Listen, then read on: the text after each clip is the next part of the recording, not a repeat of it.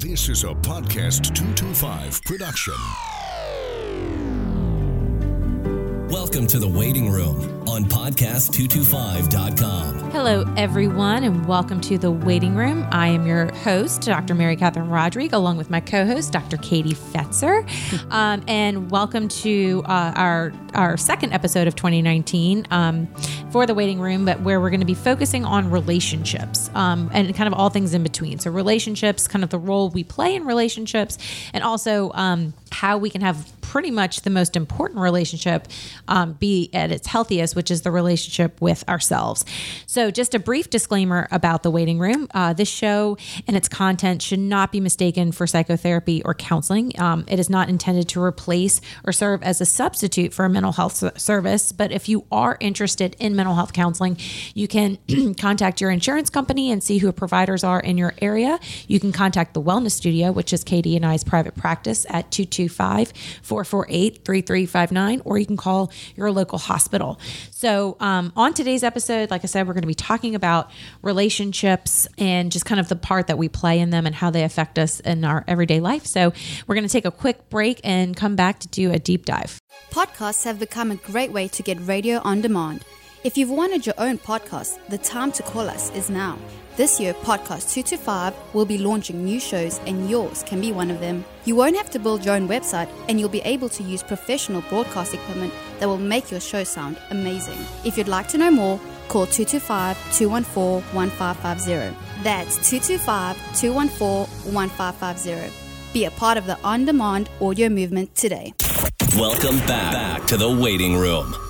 Welcome back to The Waiting Room. I am Dr. Rodrigue, along with my co-host, Dr. Fetzer. And today we're talking about relationships, kind of a love 360, looking at love from all different perspectives. You can check us out on podcast225.com, iTunes, and also our social media handles, which is The Wellness Studio. So leave a review or a question. We'd love to hear from you guys. So starting off today, Psychology Today actually... and Valentine's Day. And Valentine's Day is right around the corner. Exactly. So being February, there's so much kind of love, I think, in the air, and and everybody automatically thinks of romantic relationships, which I think maybe the holiday was initially intended for. But I think if we look at love in a holistic way from our family, our friends, and most importantly, ourselves, we felt like it was really relevant to have this discussion, maybe not in the traditional sense that everybody does think about on Valentine's Day. Yeah. So Psychology Today had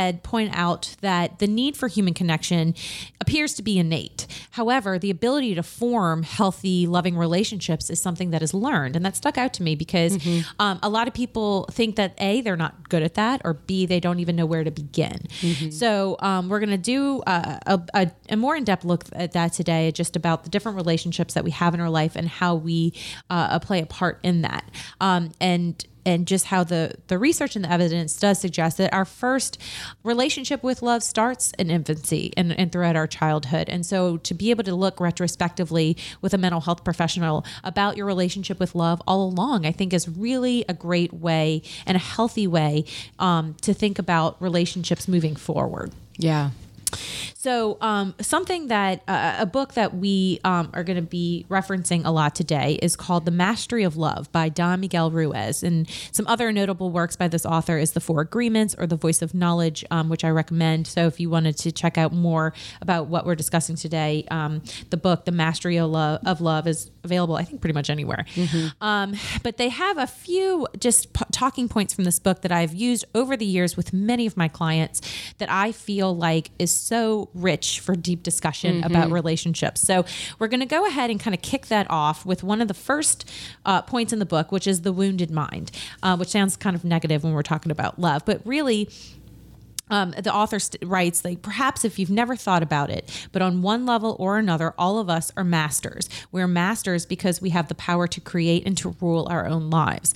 And I think about just that power and that control and how oftentimes we give it away so quickly, whether that's because of our insecurities, whether that's just not knowing ourselves, or not even understanding what that power or what that control actually means. And so in relationships, there's oftentimes this bartering of this power.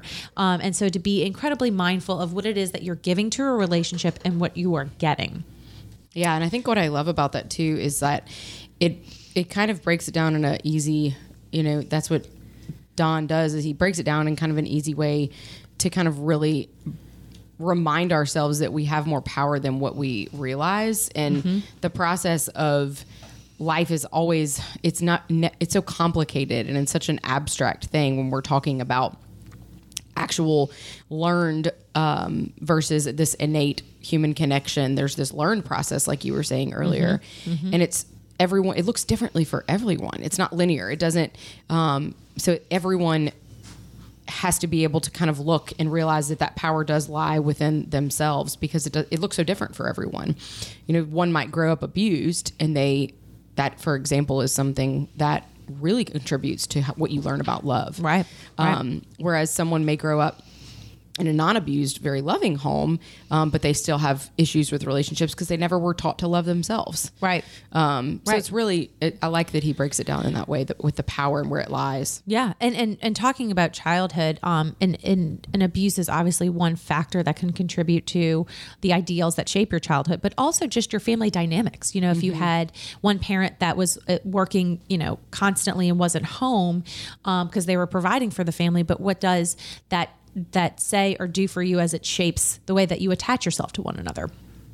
So again, a mental health professional is somebody it's a great guide and kind of this journey of looking at your relationship with yourself again, but with others, and where that stems from and how far back does it go, and how long have these kind of presets have been set that you approach relationships based on childhood responses. So another point that I have it dog-eared and highlighted, because I think this is a really interesting way to look at how two people can be in a codependent or a toxic or just manipulative relationship, is he uses the example of the drug addict and the drug versus the drug dealer. And so those are very jarring words. Whenever I use this example with my clients, I say, I think it's meant to kind of go, whoa, that sounds extremely toxic, or that sounds really unhealthy. But I think when you listen to the description that I'm about to read for you guys, I think we can all relate to being kind of both roles. And I think it's on a spectrum of unhealthy behavior. So it's not necessarily when you think of abuse or something extremely traumatizing, but it can also just be in the language and the way that we communicate with one another. So bear with me a second. It's kind of like story time. I'm just going to read to you his excerpt about the drug addict versus the drug dealer. And so he uses the word provider for drug dealer. So just when you hear me say that, because I want to read directly from the book, you understand what I'm saying. So he says, the one who has the biggest need is like the drug addict, and the one who has the littlest need is like the provider or drug dealer.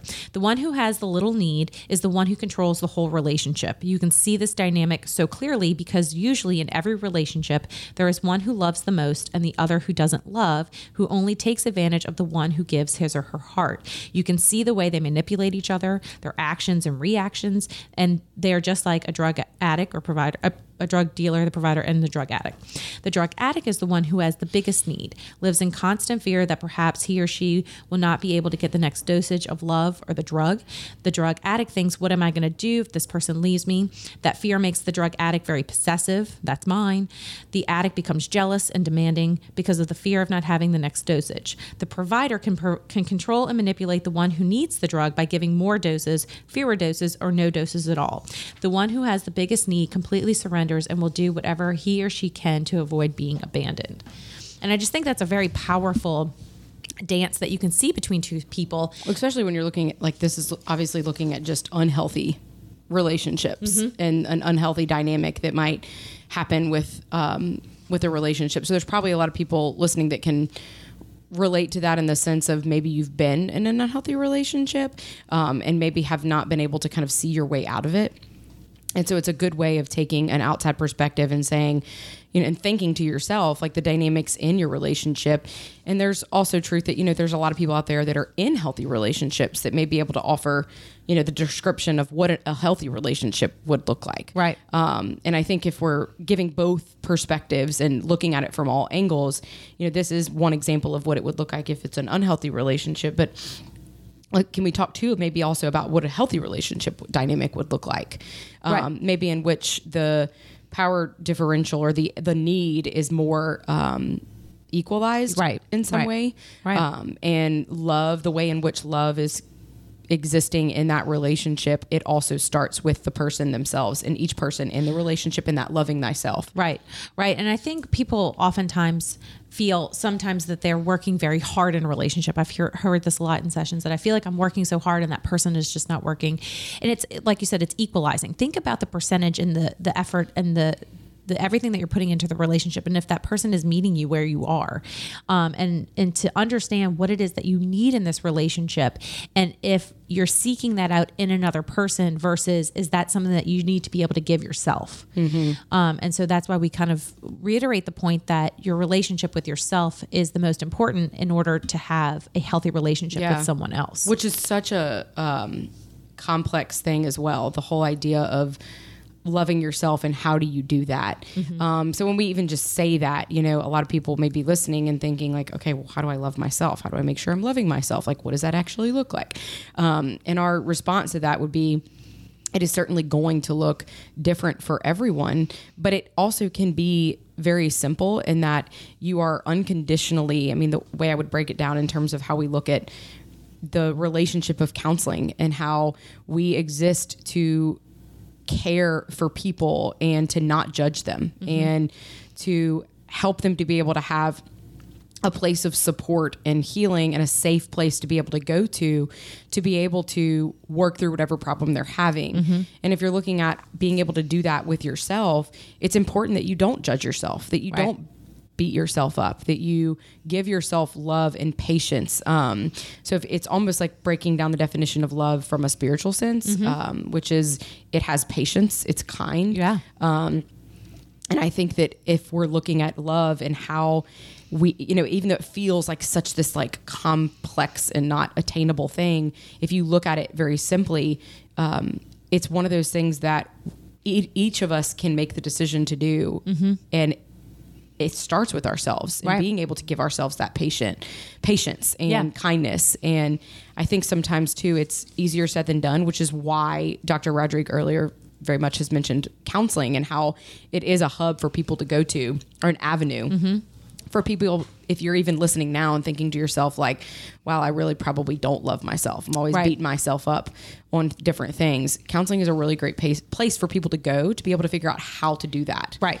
And something else that the author discussed in the book is about healing this emotional body. And so he writes that love is the medicine that accelerates the process of healing. There is no other medicine than unconditional love. Not I love you if, or I love myself if. There's no justification there. It's really about loving yourself, loving your neighbor, loving your enemies. This is simple, common sense, but we cannot love others until we love ourselves. And that is why we must begin with self-love. Yeah. So how might, especially too, like if people are listening and they're in a relationship, but they're also maybe trying to love themselves as well, how might we talk about maybe the avenues in which maybe people can do that, whether it be like couples counseling or individual counseling, and how those things can be very helpful? Yes, both of those are great ways and mirrors back to the way in which I think this is a big thing is think about the way you talk to yourself in your head throughout the day, being very mindful of the conversation we're constantly having with ourselves. Think about when you drop something and you break it and you think just, oh, you're so stupid or you're so clumsy, and really be mindful of how much you talk yourself down, or on the opposite. Think about, you know, or how many times you're lifting yourself up in the day. How do you motivate yourself? How do you encourage yourself? And so if you're thinking about both of those elements and making a change, or just being able to keep going with positive self-talk. And then how does that relate to your relationship? Is the person that you're with mirroring what you're saying, or are they are they kind of giving you the opposite? So if you are constantly talking negatively to yourself, are you with a partner that does lift you up or does speak positively to you, or vice versa? So I think the communication, not only that we're having internally, but externally, is a big key component to healthy relationships. Yeah, absolutely. Because if you work on that loving yourself first step, that's something that you can do in individual counseling, of course. But also, I mean, we are very well aware in that counseling is not necessarily the medicine and cure for everyone and everything. And we know that. For some people, this may be, for different cultures, for example, it may be more spiritual and you're working through this with a pastor. Whatever avenue that is, that you're really trying to be able to love yourself better. I think that what you mentioned is a good point, in that once you do figure out how to love yourself and talk to yourself differently, like you said, and be kinder to yourself, you'll automatically know in a relationship if that is being infringed upon, or if that is being negated, combated or negated, or you'll feel that conflict rub against you and kind of know, okay, this is not healthy, or this is not the way that it should be, which automatically is a cue for us to get help or to talk with somebody. And I think this is, it would be good for us just to kind of mention a few myths about couples counseling. I think that people think if you go to couple, and just with counseling in general, but if you go to couples counseling, then your relationship is just over, or it's going to end, or it's, in a really bad place. But if anything, I think it's probably one of the most healthy way to have a third party, non-biased, non-judgmental professional that's able to kind of sit back and see these dynamics. Because when you're in that relationship, when you are, arguing, or if you are just kind of stonewalling each other, you're not hearing the other person. And so to have a professional that's able to reflect back to you some of the themes or just the way that you're communicating, I think it can really help a relationship. And you know what? If the relationship ends, it will end in a more amicable or healthy way, because you're investing into the relationship, showing that you care. Yeah. And I think that's one of the cool things that we explain to people when they are coming to couples counseling. Some people come in with the mindset of, I'm trying to save a relationship. I don't want this to end. Or, so they come in automatically with a set outcome. Whereas we immediately kind of wipe that clean and say, we actually have zero goal or outcome in mind other than to be healthy and make sure everyone is happy and fulfilled in this, which could go a number of ways. It may mean the relationship ends. It may mean that it changes in some way, shape, or form, and has advances. A more positive it may mean that we recommend each person to go to individual counseling because we can see that they don't have the ability, or they are not.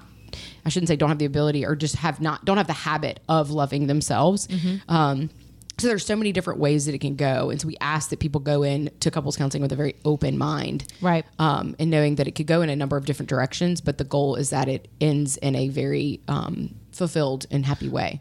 Exactly. And it's important to note that, because oftentimes we'll see people in individual counseling that I think really wanted to sign up for couples counseling, but they find themselves there alone.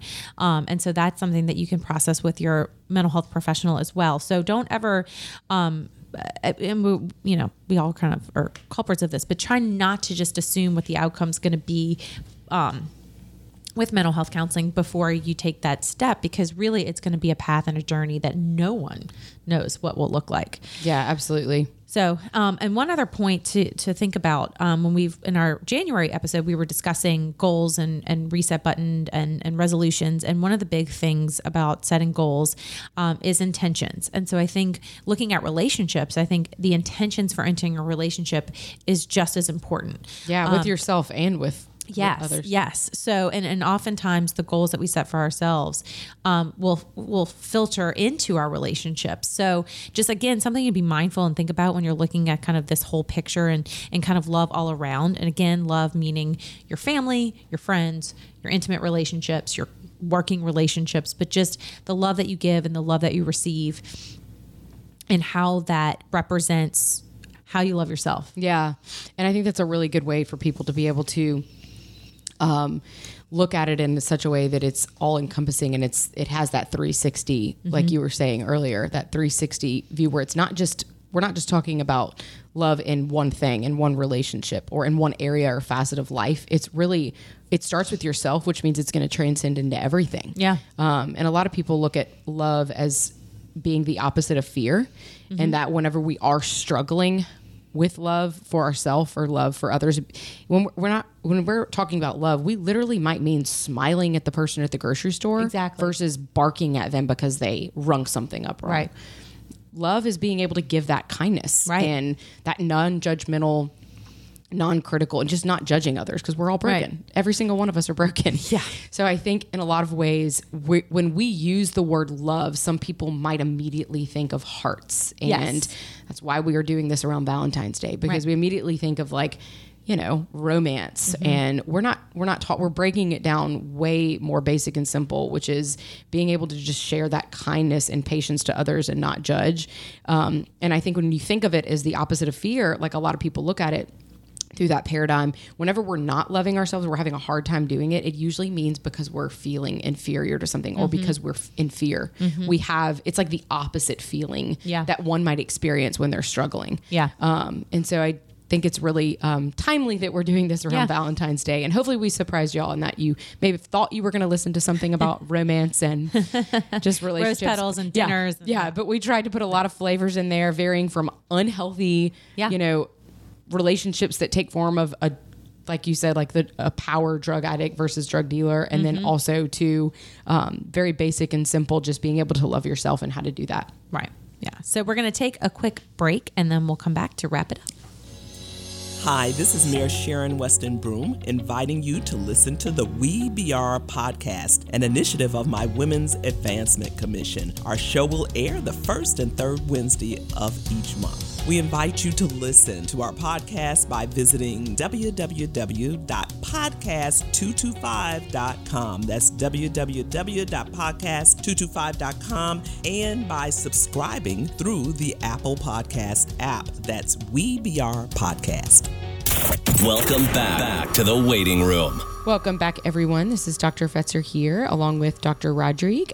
We talked a lot today about love, and with Valentine's Day being right around the corner, we really wanted to have this 360 view of love and not just talk about love and romance and relationships, but most importantly, how love can really is and does affect every single one of us, especially when we're talking about how to love yourself, and how actually having healthy relationships with others, not even just in romantic relationships, but relationships with our coworkers, with our neighbors, with our maybe significant other, or it also could be with our children. So when we're talking about those things, it all starts with the ability to love ourselves, and actually practicing doing that. So we hope that y'all were able to gain some new insights for yourselves. Maybe it was just one thing that we said that really created a light bulb moment for you. And we certainly ask that if anyone felt the need for some form of support as a result of this, that we ask you to seek help from your mental health provider, or find one by going to our website at surpringlywell.com, because this is not meant to replace or substitute mental health or therapy services. And please don't forget to leave a review, leave some comments, and follow us on our social media under the handle The Wellness Studio. And also you can hear us by going to podcast225.com, and then of course on iTunes. Thanks for joining us. Thanks, and guys. We will see you next time. Thanks for listening to The Waiting Room. This has been a podcast225.com production.